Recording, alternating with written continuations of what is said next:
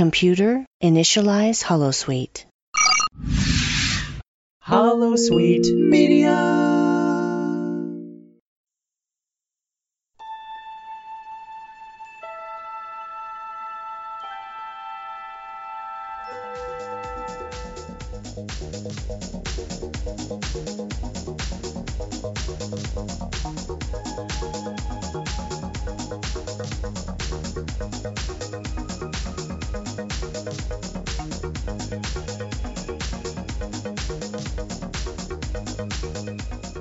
Hello, everybody, and welcome to Random Trek Review, the podcast where we analyze, discuss, and review randomly selected Star Trek episodes. My name is Andrew, and I will be joined by my good friend Matt this week, who sadly has recently quickened. So I guess, Matt, that probably means it's your last appearance on RTR, as you're probably going to head to the Trivian Clinic and won't be returning. Is that sadly true, or you think that maybe we can get a vaccine? Hopefully Julian can come through for me, or else you're going to be on your own for the rest of the run of RTR. Julian, get cracking here, buddy. You got like an hour to cure this thing. Which, he was going to try to do it in a week. Let's see if he can do it in an hour. Yes, definitely. So this is The Quickening from Deep Space Nine, Season 4, Episode 24. Watching this one in 2020, Matt, I feel like this is very timely. You know, that Star Trek, they have such a hard time writing shows that are relevant moving forward into the future. And this would probably be an example of that exact situation, wouldn't it? Very timely indeed. Yeah, it's almost like the hat is rigged. Sometimes we've had these weird things happen where one episode is directly related to another one, and we get these ones where it's very timely to talk about. And I mean, luckily for me, it was very memorable, because this is the one that I drew 2 weeks ago. And why don't you give me a little bit of a recall on how I did for The Quickening? Give me a ranking out of 5 blight marks. Well, you knew which one this was. You knew it was an episode that was timely and related to a pandemic. You knew it involved Bashir. You mentioned that they traveled to this. You said desert planet, but I'll say desolate planet in the Gamma Quadrant. Everyone on this planet was infected with this disease called the Quickening. You mentioned that there was no cure and that it came on very quickly, and that people went to be euthanized or killed when it hits. You mentioned that Bashir stayed behind in order to try to cure it, and in the end, he was able to cure it through a woman's child.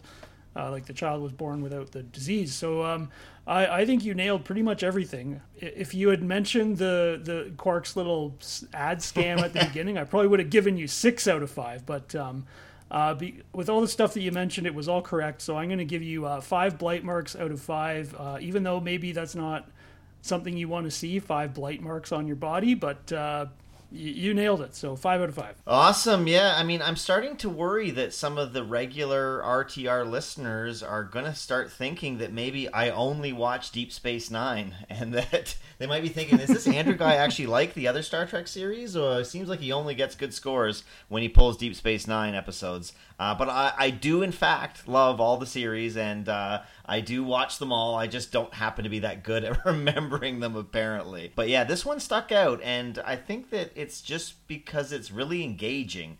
If you haven't seen it, this one originally aired back on May the 20th, 1996. Not a lot of guest stars, but the stars that we do get are bangers. We get Ellen Wheeler as Ikoria, Dylan Haggerty as Ephraim, and Michael Sarrazin as Trevian. This one was written by Naren Shakar and directed by our favorite changeling on the station, Renee Augerbois.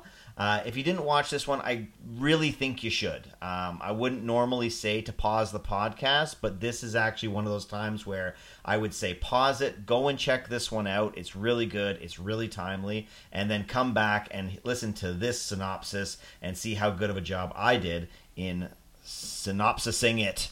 So this one is: an overeager, confident Dr. Julian Bashir is anxious to explore the Delta Quadrant and make some major medical findings, as well as to explore the various illnesses and anatomies that exist in the cosmos. His wish is immediately granted when the runabout receives a distress signal from a planet near Dominion space. Upon arriving, they discover a ruined civilization of people who are quite literally plagued with a blight from birth. It will eventually quicken and kill their patients. Bashir is certain that he is, in like so many past Star Trek episodes, able to come up with a cure or a vaccine quickly, and will probably be heading back to the station within a week, a hero. Residents of the planet aren't so sure. They too were once a medically savvy planet who were overeager when resisting the Jem'Hadar and their Dominion overlords, hence being infected to make an example of. Now, accepting their fate, they rely on a quote-unquote healer named Trevian, who offers comfort via suicide during the quickening. Bashir uses his ambition and positive mindset to enlist some patients to try his vaccine, which includes a pregnant woman named Ikoria. Bashir's confidence takes a major hit when not only does the vaccine not work, it also worsens and quickens the quickening, killing all of the participants, save Ikoria. He decides to stay behind and continue to work while Ikoria readies herself for death, hoping that Bashir will be able to induce labor before she dies. Bashir delivers the baby just before Ikoria succumbs to the quickening, and to a bitter relief finds that the baby doesn't have the blight.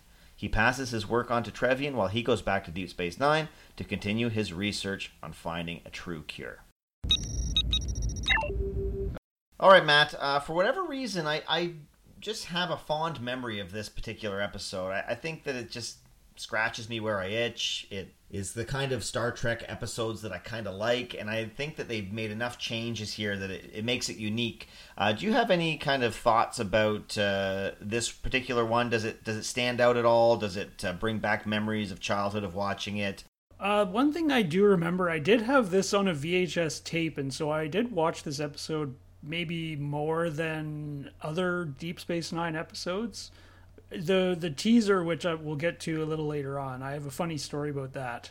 But overall, like, this is an episode that I as a young sort of, I guess, teenager, you don't really appreciate as much what's really happening, but it's one that I definitely remember because I watched it so many times. Right, and I mean, like a lot of Star Trek episodes, a lot of things that we've seen in the past, this is actually kind of a play on another piece of art, which is a movie called Restoration. Have you ever seen the movie Restoration? It's with Robert Downey Jr. No, I haven't, no. Okay, it's also a book, which was pretty popular, and this is... It's not the exact same thing, but apparently there is some connection. The person who wrote this book, I guess, had obviously seen this movie and kind of wanted to incorporate it. I don't think that I've seen it myself, and I definitely haven't read the book, but essentially it's a story about a medical student who kind of gets chummy with King Charles II. He has kind of an immediate success, and so he becomes... I don't know. He kind of becomes like the king's go-to man, and then England at the time falls under kind of like the Black Plague, I'm assuming it is, and all of a sudden he can't keep up with it anymore. Like he's not really kind of the wonder child that everybody thought that he was, and it's kind of his story of coming to that and to realizing that. So you could see some things that are similar with this story, right? Bashir is obviously a young go-getter, and then he reaches a problem he can't solve. So I think that it's a nice way of taking a pretty interesting story and kind of making it Star Trekified. Yeah, that's kind of neat that it's a movie set in like Victorian times or whatever period it is. But it's funny because like 2 podcasts ago when we did Looking for Parmok in All the Wrong Places, it was also based on, that was a play, right? Right, yeah, it was an older play. Yeah, so it's kind of cool how they take those, existing pieces and sort of Star Trekify them. I like it when they do that, because they always seem to have that, like, extra bit of oomph to them. Well, yeah, it's because you're using a known, proven commodity, right? I think that this time is maybe a little close. So this movie came out in December of 1995, and this episode came out in, May of 1996. So I almost wonder sometimes too if it's I need to come up with an idea. I just saw that movie. It was kind of cool. Maybe I do something like that. But I always give that a pass because I feel like they change enough of it and it works with the character beats. In this case, You know, with Worf and the whole looking for Parmak, I thought they kind of changed the Worf character a bit too much. I feel like this fits with Julian's character really well, and I guess we'll get into it a bit deeper as we go. This was originally going to be called The Healing Touch, and then kind of in the 11th hour, they felt like they didn't really heal the blight. They didn't really cure it 100%. So they thought that maybe the healing touch wouldn't really make sense, or it doesn't fit. So that's kind of an interesting little tidbit of background information. They're giving Bashir a bit too much credit in the title, I guess. Yeah, exactly. I kind of like the quickening. It sounds really foreboding. Do you know what the quickening is in humans? Just as kind of an interesting little trivia for you. No, I don't. I imagine as a science teacher, you have a good explanation for us, though. I actually just recently learned this, but basically the quickening in humans is when a woman is pregnant, there's a period of time where you can start to feel the fetus moving and rolling and kicking and things, and they call that quickening. So there you go. Which kind of ties into the episode if you think about it, because it's all about a woman who's pregnant. So yeah, and ultimately I'm not to spoil the ending, but I mean I assume that you've already watched it if you're listening. The child ends up being the sort of the cure, I guess. Yeah, true. So I like that. I think that it's like just those nice little kind of things. I don't know whether they're done on purpose or not, but if they are, it's appreciated. Another thing that was done on purpose, but I don't really get, so maybe you can clue me in here. The names Trevian and Ikoria are anagrams of the words veteran and rookie. And this was listed in Memory Alpha and a couple other places that I had seen, which, I mean, is interesting, but I don't really see the connection. It's not as if he's like a war veteran or something, or that she's like a rookie on the force or something. Like, I don't see why that's such an interesting little tidbit. Do you see anything that I'm not getting?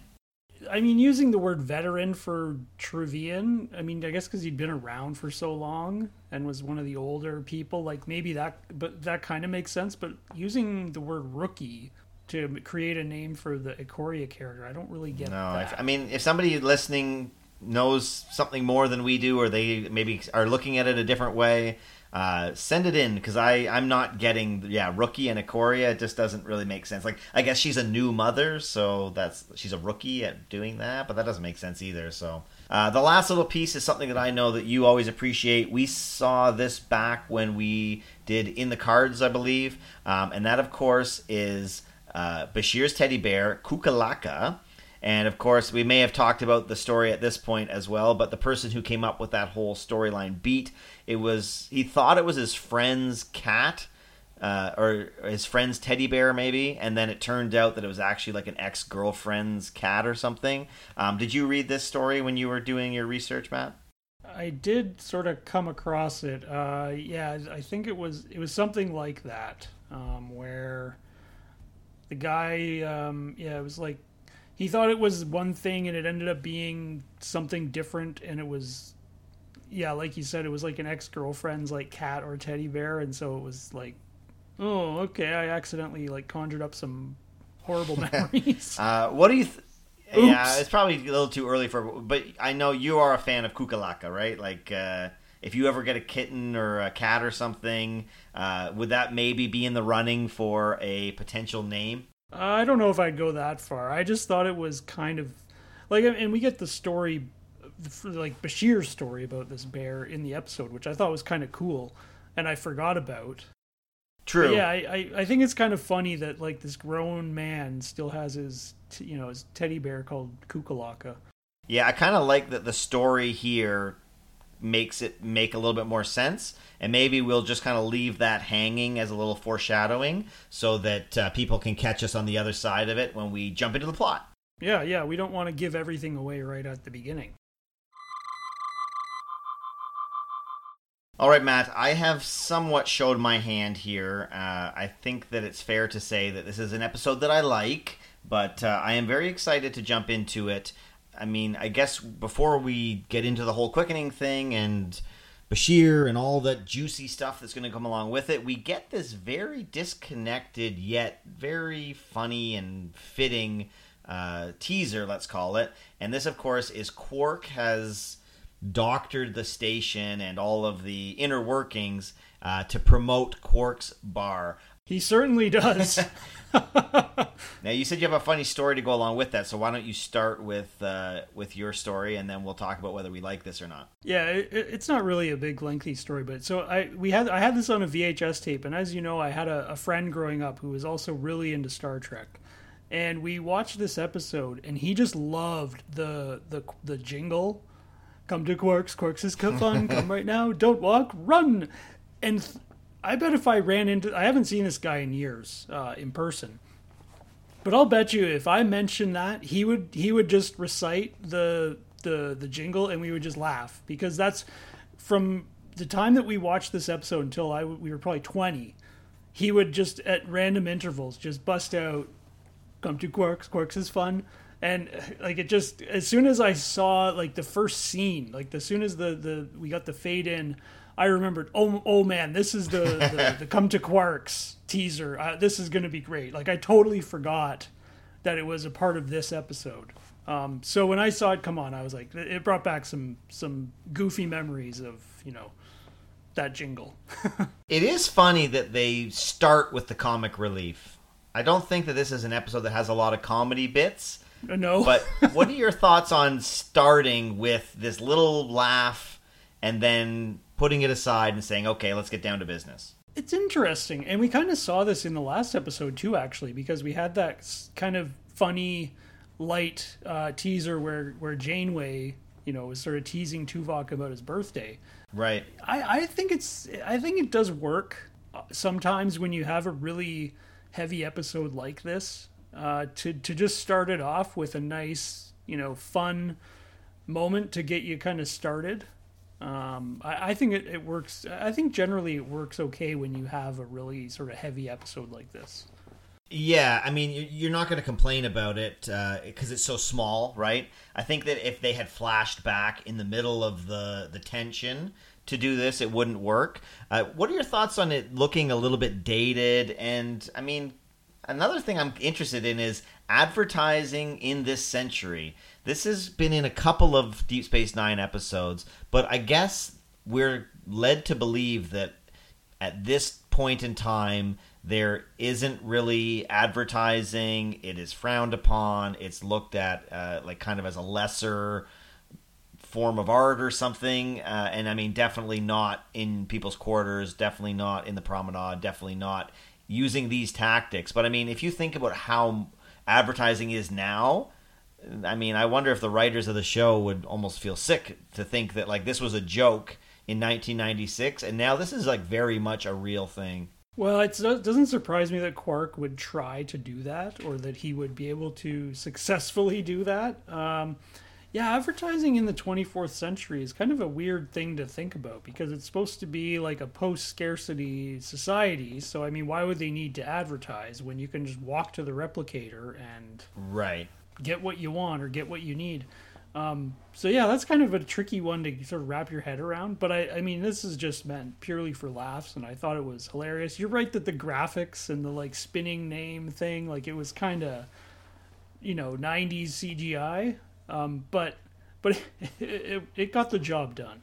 I also really enjoyed the stinger at the end when Major Kira said, "If you don't get rid of it, I will come to Quark's. Oh, and trust me, I will have some fun." That's pure Major Kira, right? And Worf walks in and he's just like, "You!" And, he doesn't even really, he doesn't say much because, that's Worf. And yeah, he was just furious because he somehow managed to goof around with the Defiant computer as well. It was a great start.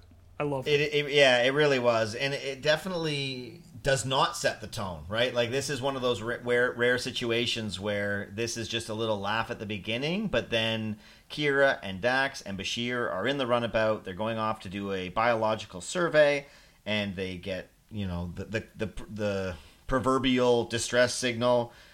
They go to the planet, they beam down, it's completely desolate, it's completely ravaged, it looks like. It looks beautiful, actually. The matte paintings, as well as the set pieces and the people, the costumes. I thought that it looked really good. and then cut to credits. So what were your thoughts on the second half of the teaser just being so different and just really a knee-jerk reaction to what we had kind of started with? Was that filmed like on a stage? Because if it was, like, that was incredible that they were able to do that on a stage. Like, it didn't seem like it was in a confined area. It seemed very open, and like you say, the look of it was incredible. Like, it just looked like this place that had just been absolutely ravaged. Like, it had the town with kind of like those spire things, but the spires were all kind of like partly broken down, and it looked like parts of it like rusted or decayed. It looked really cool. Like, you could tell just by looking at it, like, this planet is like screwed, like something terrible has happened here. So basically, that first shot that you see when they beam down is definitely a matte painting. I'm almost 100% sure of it, just because of the way that it looks. But the rest of it was filmed in a place called the Santa Susana Field Laboratory in Ventura County, Southern California. And essentially, it's where they tested all the rocket shuttles. And so because it had burned and scorched the earth so badly, that's why it has that really unique, weird-looking surface. Like, I thought it was a desert, but I think it's literally scorched earth. And then they threw a bunch of junk around, put some guys in costumes, and there you go. That is how they did it. And, I mean, it looks amazing. Yeah, you're right. Now that you mention it, I do remember reading that. Yeah, it was on like a test ground for, yeah, like you said, like rockets and missiles or whatever. It was crazy. It was good. Yeah, and I mean, it fits with what we find out. Nearly straight away, we learned that this is a society that essentially rebutted the Dominion, and as a punishment or as an example, they have basically been destroyed by the Dominion, by the Jem'Hadar, but they've been left to live on with this horrible illness. And, you know, it's definitely... This is definitely showing the Dominion as their nastiest, I would say, right? To wipe out a whole society, a whole planet, but then also to leave them alive just long enough to give them this horrible disease where you don't know when you're gonna get it, and it is 100% fatal. I mean, this is some nasty stuff. This is early on too. This is definitely before the Dominion War. We're still just hearing words and little whispers about them, and this is nasty. This is some nasty stuff. From what we learn later on, this is not something that's terribly surprising. I think they mentioned that they were made an example of, right? So they get this disease, which, you know, like you say, it keeps them alive, so that other people who don't want to fall in line, they can say, look what we did to these people. You know, they've got this disease that's terminal. There's no cure. It's been genetically engineered, and they have no idea when they're going to die. Like, that is the definition of, like, horrible, awful disease. And so I think it made a lot of sense, especially considering what we learned after the fact about the Dominion and just how horrible that they were. So I thought it was pretty neat way to kind of set up how this awful disease came to these people. Yeah, and so the other thing is that this disease is so painful when it gets into the advanced stages that they have set up this hospice style. I don't even know what to explain it as. It's almost kind of like when you start to quicken, you see this guy Trevian, and he basically gives you a couple of great nights of fine drinking and eating, and you know you're with friends and family, and it's kind of just a way to die. And everybody that we come in contact with, everybody that we hear, has already these pre-planned out death ideas, right? And it's a very interesting thing because, you know, you would have to get to a pretty desperate place before this would become the norm on the planet. And there's definitely some headbutting between the super overconfident Bashir, who thinks that he's just going to stroll in and cure this, versus the people who have been living with this for so long that, I mean, I don't want to say that they've given up, but they've definitely accepted that this is basically just the way that it is now. Yeah, he was going to cure it in a week. Right. These people have been dealing with this horrible disease for like I don't know if they mention in the show whether it's like centuries or whatever. Bashir's going to fix it in 1 week, which is so typical of Julian, right? I mean, it's season 4, so he has grown up a little, but he's still, had that cockiness and that arrogance that like, yeah, I can cure it in a week, no problem. But I would also say that in how many Next Generation and original series episodes and Deep Space Nine and Voyager and just shows in general does a plague or a disease come into contact or get introduced and then it's cured by the time the episode ends? Like, that happens a lot. It's true, yeah. And I mean, Julian is pretty smart, pretty bright. Right. I'm sure that if we went and dug through, we could probably even find episodes of Deep Space Nine where that exact thing happens. So it's not that it's unwarranted. It's just that the way that he sees it is slightly different. And it's an interesting kind of thought. He's very angry that people are basically committing suicide and that there's somebody here who's helping it. But does that not kind of break the Prime Directive? Is it not their prerogative to choose the way that they live their lives and the way that they decide to basically end them as they reach this point where it's just would be too painful? It's essentially the put it out of their misery, but at a human level, right? Yeah, it's interesting you mentioned the Prime Directive. I never really thought of that. Is he breaking it by helping them? I don't know. Like there's also the sort of Hippocratic Oath that goes along with that. So yeah, I don't know. That's kind of interesting that they never really got into that. Because I mean, he is pretty much like he is interfering in the development of this society. Although I don't know. Maybe there's like some obscure provision footnote in the Prime Directive that allows you to jump in if like this horrible engineered virus is what's killing them. Like maybe under like subsection 5, paragraph 3. I don't know. Could be. I would feel like, at what point would this become integrated into their society? Because we have seen this on RTR. This is obviously very similar to the Voyager episode Emanations, where it was their culture to basically end people's lives when they had reached a point where they weren't really contributing, giving much to society, contributing. It's very giver-like, but I don't know. It's two different sides of the same coin, and I feel like I like this one a lot better than I did like Emanations. Well, this one I think it does make a little bit more sense because they know the disease is terminal, and they know that what was it, if their marks turned blue, that's when they were about to go, or was it red? I think I got them. They were blue and they turned red when right. Okay. So they know that your lesions turn red, like you're done. You got a couple of days or whatever. They know that it's right. definitive. So it's a little bit more easy to accept here because they know they're going to die regardless. So why not die in comfort? Why not die knowing, going into to Trevian's, whatever you want to call it, and enjoying the last few days of your life versus Emanations, where it's like, wasn't there a guy like he broke his leg or something, and they're like, oh, you're not gonna be able to work anymore, like get in the sarcophagus and away you go.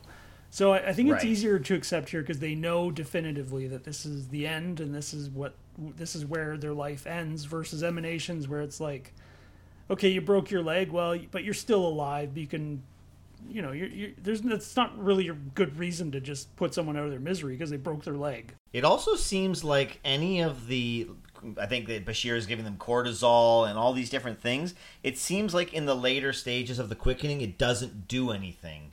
So that adds another layer to it. It's kind of like morphine when with us in regular life, right? You can numb the pain, you could stop the pain, you could do a lot of different things. But in this, it seems like almost nothing has any effect on stopping the pain. Like once it starts, there's nothing that can stop it. You either fight through it and die anyway, or you just commit suicide, which is essentially what this Trevian guy is offering. He's going to help you with that process. Yeah, exactly. Like I said, once your lesions turn red, like you're done for. It's only a matter of time. So why not die, with at least some level of comfort? Right, kind of on your own terms.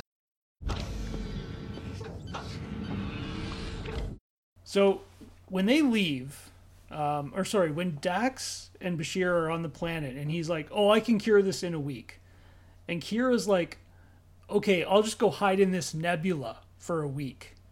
What the hell is Kira doing on a runabout for a whole week in a nebula?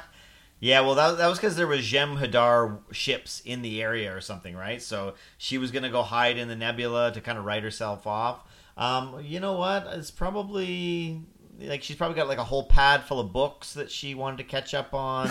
You know, maybe she's got internet. She could, do whatever. That's probably like, training 101 is how to keep yourself entertained for 1 week's time. And I mean, with all the lockdowns that we've been going through, I feel like we've all had kind of a lesson in how to entertain ourselves while under lockdown. Being on a runabout, that would probably be a little bit extreme, though. Yeah, that's a lot of solitaire and like Bajoran music to listen to for a whole week. Bajoran free cell. The imagery of this entire episode, it's amazing, but in like a horrific kind of way. Anytime they're outside, they're like pushing dead bodies down the street, and they've got the covers over them. Anytime they're inside, either at the hospice or whether they're at Bashir's spot, there's people that are in the background, sick or dead, covered over. It's really well done, and I mean, it really hammers home that this just could happen at any point, and people are really... like they're living, but they're not really living, right? It's just they're going through the motions, I guess, would be kind of the best thing to say. It's not really like they're living their best lives, and it could happen any day, so they're going to be out doing this and that. Not only is this horrible disease happen, but also the society is ruined as well. So they did a great job here, really establishing that this is a bad scenario all around. I would use the word grim. Grim is right. The whole episode is just very grim, And we mentioned the initial sort of scene where they first see the little... I don't even want to call it a town. It's just, a couple of old buildings and a bunch of people just sort of mulling around. But the whole thing is like grim. Like you mentioned, there's like dead bodies everywhere. I thought the way they did the buildings and the sets were really good, because it looked like they were just kind of like thrown together with like leftover pieces from other things that are broken and fallen apart. The whole environment was the word grim is what I would use to sum it up. Yeah, and I think the other really interesting thing is that amongst all of this grimness, this horrible life that these people live, the thing that they lack the most is hope. So when he goes out and he's looking for volunteers, he's willing to offer help. He wants to try to figure this out. He's got advanced medicine. He's immediately met with resistance. Now, can you think of any like examples in real world where people resist, the advice of medical people and medical help? I couldn't think of any myself. Well, yeah, there's a certain segment of the population that thinks they know better than medical experts. I mean, I don't want to get too much into it because this is a Star Trek podcast, but... No, but you know what I mean. The thing is that Star Trek has always had a pulse on people, on society, on the way that people act. And when we get this scene where he's going out and he's trying to get people to volunteer, he's trying to help, and people are resisting it, even though, like you said, it's grim, things are horrible, things are not going to get any better, things are just awful from every respect, and yet they're still resisting it, and it's I don't know. It's fascinating to me. Like I said, we say this is very timely. We're amidst a pandemic ourselves. So, I mean, it hits close to home when we see this kind of thing. But it's true. There are people that resist help. There are people that don't listen. And I just think that, man, like Star Trek, you keep hearing, you keep reading with all the Discovery stuff. They're like, people need Star Trek. It's important. People really, gravitate towards it when times are tough. And then I see stuff like this, and I'm like, yeah, you know what? It is true. These could be like really important lessons that could teach kids or could teach people about this kind of stuff in a unique, interesting science fiction kind of way. Yeah, the one that bald guy, he was like, "What are you doing here? Just get in your I think he literally said to them, like, you might as well just get in your ship and leave." Like, what are you even doing here? Why are you even trying? Like, he had, and it was partly resistance, but I think it was partly just the lack of hope, right? Right, 100%. And I think that character, which he's the other named person, Ephraim, he basically is the person who has the change of heart. He changes his mind. He comes in and he literally says, "I canceled my death for you," which I thought was a great line. Very badass. Yeah, it was pretty funny. And, I mean, he really ends up getting the worst of the worst. So, I mean, he is literally like a lab rat, a guinea pig, whatever you want to call it. He trusts Bashir. He puts his faith in, and it couldn't have backfired any worse than it did. So I think that's kind of it's a hard one to tackle, but I think it's fascinating. Bashir, since season 1, has always wanted these big, elaborate challenges. That's the reason why he went there, right? He went to Deep Space Nine because it was the frontier of medicine, and he wanted the big challenge. And he even says in this episode that he sees himself as somebody who chases off death. He has this arrogance, this bravado, this confidence that he can do it. And so he comes up with a vaccine, and it literally goes horribly. What are your thoughts on this as a defining moment in Bashir's arc? Well, this whole episode is very much Bashir kind of wrestling with his ego, right? Because he wants to, he has the confidence to say, I can do this. I can cure this disease. I can do it. And he really believed that at the beginning. And throughout the episode, he's really dealing with the failure of being able, his initial vaccine, it totally doesn't work. There was that scene where, all the people in the tent, or whatever you want to call it, they're all getting worse by the minute. Oh my God, that's horrifying. That was, yeah. And they figured out that it was the energy from their instruments, just the mere fact that they had a tricorder going was what was causing the acceleration of the virus. Well, yeah, and I mean, I think the other thing that we see here too is that this is maybe the only time that we see the crack in the armor of the person who is coming up with a cure or trying to come up with the solution here. So Trevian happens to pop by during this vaccine gone awry, and basically one of the women that doesn't die straight away calls him over. He's got the pocket full of pills that he gives her. And Bashir, at that point, to me anyway, it almost seemed as if he had conceded in a way. He was almost accepting that Trevian's ways were better and that this was just uncurable. There's even a point when he's talking to Jadzia where he literally just says, yeah, the Dominion made sure there's just no way to solve it. It is an uncurable disease, and it almost seems like he's going to bail. Did you have that feeling, or do you think that he was in it? He was going to stick around. It was just a moment of frustration. I feel like he may have, yeah. He really seemed defeated.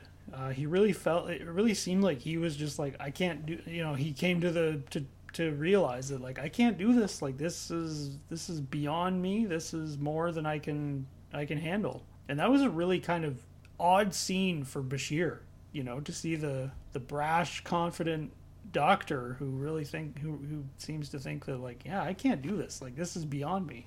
It was very different. So it leads to two of the best lines in the episode, and maybe one of the best lines in recent memory for me. It's hard to really compare because there's so many good ones, but there's a scene where Bashir is standing in that little makeshift laboratory that he has, and all the dead bodies are laying on the floor with the blankets over top of them. And he basically says, these people believed in me, and look where it got them. And it's maybe not the best line, but it's very powerful with all the imagery that goes along with it, all the bodies laying out, and especially after, like I said, that scene where they're dying and writhing around is absolutely horrifying. It seemed almost as if the quickening or the blight marks were actually worse during that particular scene. At least it seemed like it to me. Like the people looked really red and blistery almost. So I really liked that line. But then I like this Jadzia line even more. It's probably going to end up being my favorite line of the episode, but I don't mind spoiling it. She basically says, "It's more arrogant to think that there isn't a cure just because you couldn't find it." Yeah, that's a great line. Like that is, that is just like the way that it's delivered. Everything is so better delivered than I just did. But the way that she delivers it is just, I don't know. It's really hard hitting because Bashir's kind of talking about how it's just impossible to cure it, and he was too arrogant, and she spats back or hits back with, "It's more arrogant to think that it just doesn't exist because you couldn't do it," right? It's amazing. That's such a good line. What are your thoughts just kind of at this point in the episode? Because this is really kind of the turning point. The end, it goes back to at least being somewhat successful. But like at this point in it, is this a little too grim for your Star Trek? Is this a little too dark? This is Deep Space Nine, man. They're not supposed to find the cure right away. They're not supposed to be able, they're not supposed to find it without struggling and having to face their own defeat and all that stuff. Like this is Deep Space Nine, vintage Deep Space Nine, as they would say. I have no problem with it at all. It was, I thought it was very well done and very much what I would have expected from a Deep Space Nine episode. Yeah, and I mean, to finish off, this is not your classic Star Trek ending. Not at all, really. Bashir decides to stay behind. He gets special permissions from Major Kira. He stays behind, and he essentially is just trying to get to a point where he can induce labor in Ikoria so that he can deliver the baby. Well, yeah, because they knew that her lesions, I think, had turned red, and they were like, "Oh crap, you're running out of time." Yeah.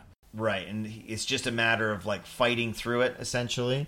And from her perspective, she really just wants to get to a point where she can just see the baby, and then she knows that she's going to die, and it leads to just another heartbreaking scene. And like I said, it's a bittersweet moment where they deliver the baby in very sitcom-y style, like push, push, push, and out comes the baby. It reminded me of that episode Disaster where Keiko has their Yes. baby and Worf is coaxing her along in a rather hilarious manner. Yes, exactly. It was like that, but a little bit. It wasn't funny this time. Right, especially since like the baby gets born, doesn't have any of the marks. Bashir is like visually exuberant, and then Ikoria only really just holds the baby for 1 second, and then she dies. It was almost like they just couldn't let us have that moment where we were going to be like, oh, and everything worked out great. Like everybody on the planet is still going to die. They're all going to get the quickening, but at least the future generations are going to be vaccinated against it. And it's. Do you think that they maybe kind of tried to pluck at the heartstrings a little too much here? Did they overplay their hand, or is this just perfect? It was a very surprise ending, like in that the baby was born without the marks. That was very surprising. Like I was not like I mean I knew how the episode ended, but it still was like, oh, I don't think I would have expected that ending. And yeah, that was a really tough one where Ikoria is, has that basically just that one moment, and that's it, and then she dies. It was kind of like there's the moment of triumph because the baby's cured, and then it's immediately followed by like this really sad low moment. So yeah, that was like that last scene where she gives birth. That was a bit of a roller coaster ride. Yeah, and I think that Alexander Siddig played it pretty much perfect. He doesn't like start bawling or anything, but he just seems so exhausted and so defeated that it's almost like another shot at the confidence, another shot at the ego, and he literally just kind of collapses on the two of them. So yeah, I can't really say enough good things here. Like it's just so beautifully done, tells such a great story. I think that I couldn't really want anything better than what we got. I mean, Bashir goes back to the station. It's not really like a true Star Trekian ending, but Trevian is going to start inoculating pregnant women and going to kind of keep working on the research that Bashir was doing. And Bashir goes back with the power of the station's computers and all the help. He's going to continue to look, right? Maybe he can come up with something that will kind of cure the people that are already sick. Well, it was a nice ending in that it gave them hope, right? It gave these people hope that, maybe this current generation, we're still screwed, but at least our children will be able to carry on and they won't have to deal with this horrible disease.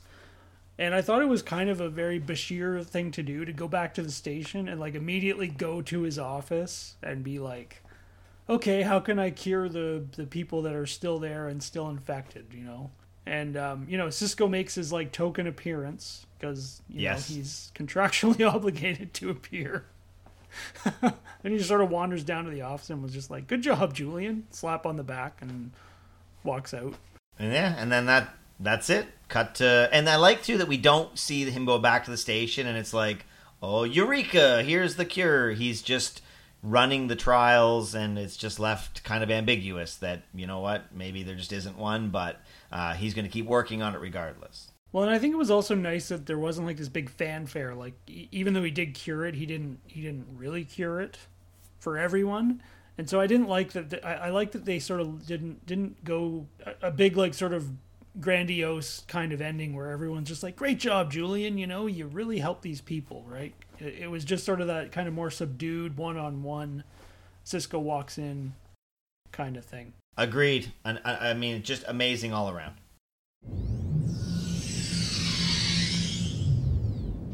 All right, Matt, let's talk about the casting characters. We mentioned kind of the two main characters, but I wanted to dive a little deeper if you are ever so keen. The first is Trevian. Now, he is meant to be the villain / the foil to Bashir, and then by the end we're supposed to, I guess, come around on him. I didn't feel as if he was really the villain that they were making him seem like.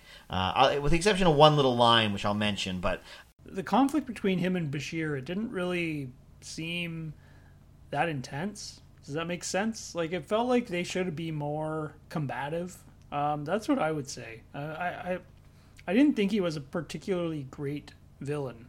Do you think that he should have been taking a sick pleasure in the killing of people? Should he be slightly more evil? He was taking, or maybe he should have been another species, so he didn't really have the same stakes as everybody else, something like that? Or do you think that it's just meant to be the opposite of Bashir? It might have played a little better if he had some sort of, as you say, he was a different species and therefore he wasn't infected and so he wasn't in any danger or anything like that. That might have made it a little bit more. It might have been a bit better that way. But I just found he didn't really. There wasn't really there wasn't a lot of abrasiveness between them. So there was one line, and it's a drop line that I think they were trying to make him seem a certain way, but it didn't really fit with the rest of it. There's a line where he talks about how other people have come and offered false hope, and he says they basically says, that they screwed them and they end up having to do corporal punishment on them, and he says their deaths make the blight look like a blessing. Do you remember that line? Yes. Yeah, I do. That's a weird line, the idea that they were they were kind of aggressive against people who came to with all these promises and they failed.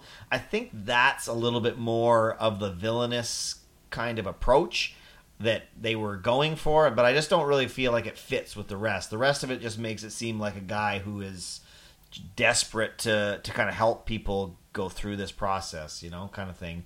Yeah, it's interesting. This actor is really great. He's actually a Canadian guy, so we probably should like him. Okay, I'm going to interrupt just for a moment. Where have I seen him before? That was bugging me basically the entire episode. I was like, where have I seen this guy? And I looked at his filmography and I didn't really recognize anything. So I don't know, maybe you know where I've seen this guy. The thing is that this guy is in everything. So he is one of those actors that has just been in so many things that it's really hard to kind of like pin down. I did the same thing that you did, where I basically went and looked at the old Wikipedia filmography, but I mean, it's just a massive list of movies and TV and things, and I really had a hard time picking out like a Seinfeld or Friends or something. A lot of times he didn't really play like a major character. He always played, you know, kind of the person in the back or the whatever, like the Murder, She Wrote villain or something. But yeah, I went through and there was nothing that like you or I would have grown up watching, I don't think. I think he just has a really recognizable face. Like he just has something about him that is, really. His most famous role is with Jane Fonda in the episode or the movie They Shoot Horses, Don't They? Which I've never even heard of. So, what a weird. I did the same thing, man. So I'm right with you, but yeah, I don't know. Maybe he's on like one of our Canadian heritage moments or something, and we just never knew. One of those heritage moments that we've each probably seen 1,000 times. Yeah, Laura Secord stealing the plans or whatever. Or discover, or what was the name of the doctor that discovered insulin? That was one, wasn't it? Oh, Banting and Best. Yeah, that was a Canadian guy as well. He was Banting. Who knows? Maybe, yeah. Switching gears a little bit, Ikoria, so she's the pregnant lady who, I mean, she kind of plays nurse, she plays mother, she plays all these kind of little tiny things. just a regular run-of-the-mill Star Trek Character, in my opinion, but did you think it was like overly amazing or anything? I think the noteworthy thing about Ikoria was that she was like the one person that was actually willing to hear out Bashir and actually was willing to help him. All these people are just like, no, we're done. We're toast. We have no chance. Go on your way. She was like the one person that was willing to say, maybe you can help us, and I'm gonna help you. I'm gonna let you take blood samples and scan me with a tricorder and see if you can figure out what the heck is wrong with us. And I thought that was sort of key to the episode, obviously, because if they were all very against him helping them, then he would probably just have to go back to the station with his tail between his legs and be like, well, I wanted to help, but no one was willing to listen to me.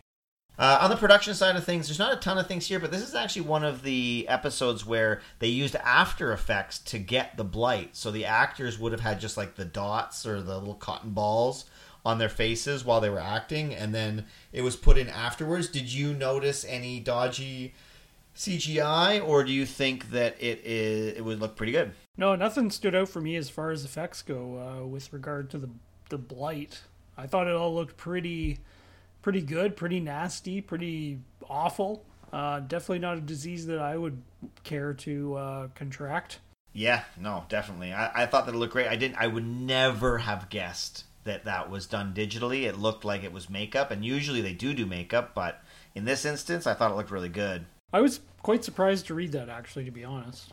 Yeah, no, me too. I thought it seemed a little bit early for this particular thing, but apparently not. This is kind of early days. The other thing that I was wondering if you noticed, because I definitely didn't, but when Worf comes out with the cup with Quark's head on it? Yep. So that is actually just a piece of merchandise that they sold during season 1 as promotional stuff for the show, and it's actually the reason why Quark doesn't really look the same. He has Rom's nose. I don't know if you remember, but back in season 1, they were still kind of figuring out the costuming and stuff like that, and so this was actually from before they released the show. It was kind of promotional stuff, and so that cup is a promotional piece, and Quark has the wrong nose on. He has Rom's nose. Did you notice that or no? Well, I recognized the photo from being like a promotional thing, but I mean, the mug was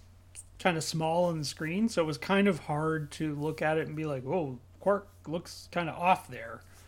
It was sort of like big enough to know that, yeah, okay, that's Quark. So I didn't really notice that he looked weird, but I recognized the photo. Okay. This is another episode with no Jake. Again, credit to his agent, because he probably got paid for it anyway.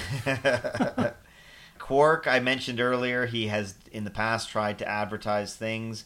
And then probably the biggest little production thing, which I thought was kind of cool, and I had completely forgotten about this. Do you remember the episode, and hopefully you don't pull it in like 4 minutes, Inter Arma Arum Silent Legis? I do remember it, yep. It's a Deep Space Nine episode. And in the episode, a Tal Shiar guy brings up the quickening. Did you remember that, or is that a little piece of trivia for you? I remembered it when I read it. I did read about that, and I remembered that. I think it was... didn't they, like, take the Doctor in for questioning for some reason? And or maybe it was when they just sort of, like, met casually. The guy was, like, asked him about it. I don't remember exactly what the situation was. Yeah, essentially that's what it was. They brought him in for these questionings, and then at one point the guy brings up the quickening, and he essentially wants to potentially use it as a weapon himself. And so he asks if it could be like retrofitted to not be vaccinated against anymore. But yeah, it's a throwaway line, but I thought that it was kind of an interesting one. Yes, the episode where we finally get our first glimpse at Section 31, for better or for worse. Yeah, no doubt. All right, We'll save Section 31 talk for another day because I feel like we get enough of it with Star Trek Discovery. Why don't you tell me about your favorite quote, your favorite scene, and your final thoughts on The Quickening. And you know what? Give me a rating out of 5 vaccines, and let's hope that we get a vaccine ourselves very, very soon. Yeah, where's Julian Bashir when you need him? He would have had this solved in a week. Yeah, no doubt. For me, I love the teaser with Quark and his silly advertisements and the jingle. That's brings back some fond memories of, you know, goofing around as a teenager and with this friend of mine that was really into Star Trek. So I was quite thrilled to go through that one again. And for my favorite line, I'm gonna go stick with that when Kira says, "If all your little advertisements aren't purged from our systems by the time I get back from the Gamma Quadrant, I will come to Quark's, and believe me, I will have fun." Just such a pure Kira line, especially going to Quark, because you know that she doesn't like him much. As for final thoughts, this is a great episode. I actually was quite surprised with how much I enjoyed this. You know, now that I'm a little older and I kind of understand the seriousness of, you know, viruses and diseases and exactly what's going on, just how much stress Bashir sort of put himself under and how much pressure he put on himself and how he kind of had to keep wrestling with himself as he was trying desperately to find a cure for these poor people. And I thought it was just really well done. Like, I mean, when as we've been talking about it, like, I think of, you know, what's there not to like about this, you know? And I mean, you know, there's that silly question I asked about what Kira does on a runabout for a week. That's really the only thing. Like, when I look through my notes, it's like everything's really great here. There's a good story. There's a good kind of piece of drama as a you know, a really cocky, confident doctor's trying to find a cure for a disease that is supposedly incurable. And I think in the end we do kind of get a satisfying ending, but it's still kind of it's still not totally happy, right? Because Bashir still, like, he did cure it, but he didn't fully cure it, right? And so I love that we sort of get, you know, he's still kind of beaten up over it, but he did ultimately succeed. So I'm going to give this episode, you know, this isn't one that I'm necessarily, if I've got an hour to kill, going to throw on Netflix, but there's really nothing to not like about it. So I'm going to give this one 4 vaccines out of 5. It was actually really well done. I quite enjoyed it. I think I mentioned it before, Matt, but my favorite line in this episode, and my favorite scene for that matter, is when Jadzia says, "It's more arrogant to think that there isn't a cure just because you couldn't find one." That is just an all-time great Star Trek line. That's the kind of thing that you could, you know, print out and put on a poster.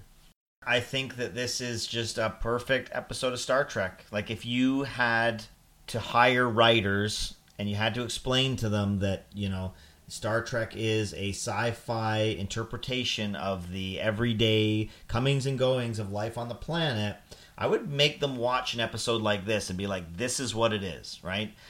It doesn't involve all the characters, it probably doesn't have the big explosions or the big fight scenes or anything, but this, in a nutshell, to me anyway, is what Star Trek is all about. It's a great little episode. It's open-ended because we don't get a finale, but we get the whole story, which I like.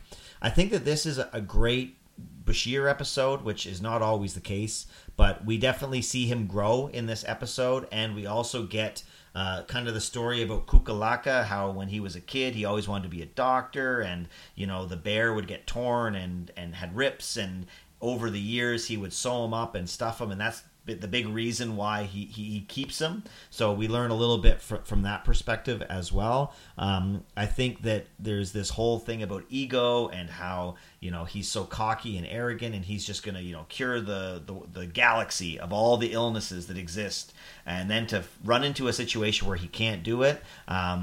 Is really humbling, and I think that's probably the reason why early era Bashir is so unlikable, but then later season Bashir, he's a bit more matured, and going through the war and everything really just makes him a much more rounded character. And yeah, this is just great. Like I'm right with you. I literally can't think of a single thing that I don't like, and despite the fact that everybody's going to email in and say that I'm a Deep Space Nine mark, I got to give this one 5 out of 5. Like, I know it just seems like every time it comes up Deep Space Nine, I'm like gushing, but like I just really like this. Like, this is the exact kind of thing that I want to see in my Star Trek. Yeah, I absolutely love it.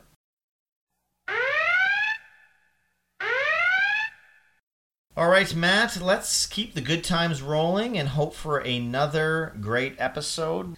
And Matt, do you have any preferences for a episode for yourself to recall? How about original series? We haven't had an original series episode in a little while, so that's what I'm aiming for. Even though I'm terrible at remembering original series. All right, episodes. well, I'll dig my hand deep here in the wide-brimmed hat full of episodes, and I hopefully will pull one out for you. Animated series, isn't it? Well, you got the era you wanted, but I don't know that you're going to be happy with it. The episode that I've pulled here is Season 1, Episode 10 of Star Trek Discovery. And the episode is Despite Yourself. Star Trek Discovery, Season 1, Episode 10. It's fitting. We're in the midst of Season 3 right now. And the episode is called Despite Yourself. So if you're playing along at home, write down as much as you possibly can about that particular episode. What characters are in it, what happens, where do they shoot it. Any little pieces of trivia can count. We would love to hear how you're doing. And in about 25 seconds, you're going to hear what Matt thinks that particular episode is about. He'll have 60 seconds to do the same. Matt, how are you feeling? Oh boy, I haven't watched this in quite a while. I mean, I know a few things that I'm gonna get just knowing that it's episode 10 of the first season. Yes, that could help. Are you ready for me to put 60 seconds on the clock? Yeah. Let's just go for it. All right, the 60 seconds starts now. All right, this is an episode that takes place in the Mirror Universe. This would be shortly after the Discovery has accidentally entered the Mirror Universe. And they would have... let's see. They probably have I imagine in this episode they will discover that Lorca, the captain of the Discovery, is actually the mirror version of Lorca. And he, secretly conspired to have the Discovery end up in the Mirror Universe so that he could, continue with his nefarious plot in the Mirror Universe. And we probably will also discover in this one that this is where he had a thing for the mirror Michael Burnham. And that's time. Yeah, ish, I want to say. I do not know, man. I have not watched season 1 Discovery in a long time, and I feel like after the last time that we had a Discovery episode, we had to go and take a couple of weeks to recoup because it didn't go great. So this could be interesting. How many episodes were there in the first season? 15. 15. Okay, so you're right in the right timeline. I think I would have probably guessed wrong because I would have thought this was near the end, but I think that's not the case. I guess we better go fire up the old CBS All Access or Crave or wherever you're watching this thing and watch a little Star Trek Discovery Season 1. It'd be interesting, actually, because we're in Season 3 now, so it'd be interesting to see the difference. And in 2 weeks' time, everybody can come back and hear what we thought. It's true, yep. I guess we're back into Discovery again. So, yeah, we'll have to rewind a little bit and check it out. And we will see everybody in 2 weeks' time for Star Trek Discovery Season 1, Despite Yourself. So long, folks.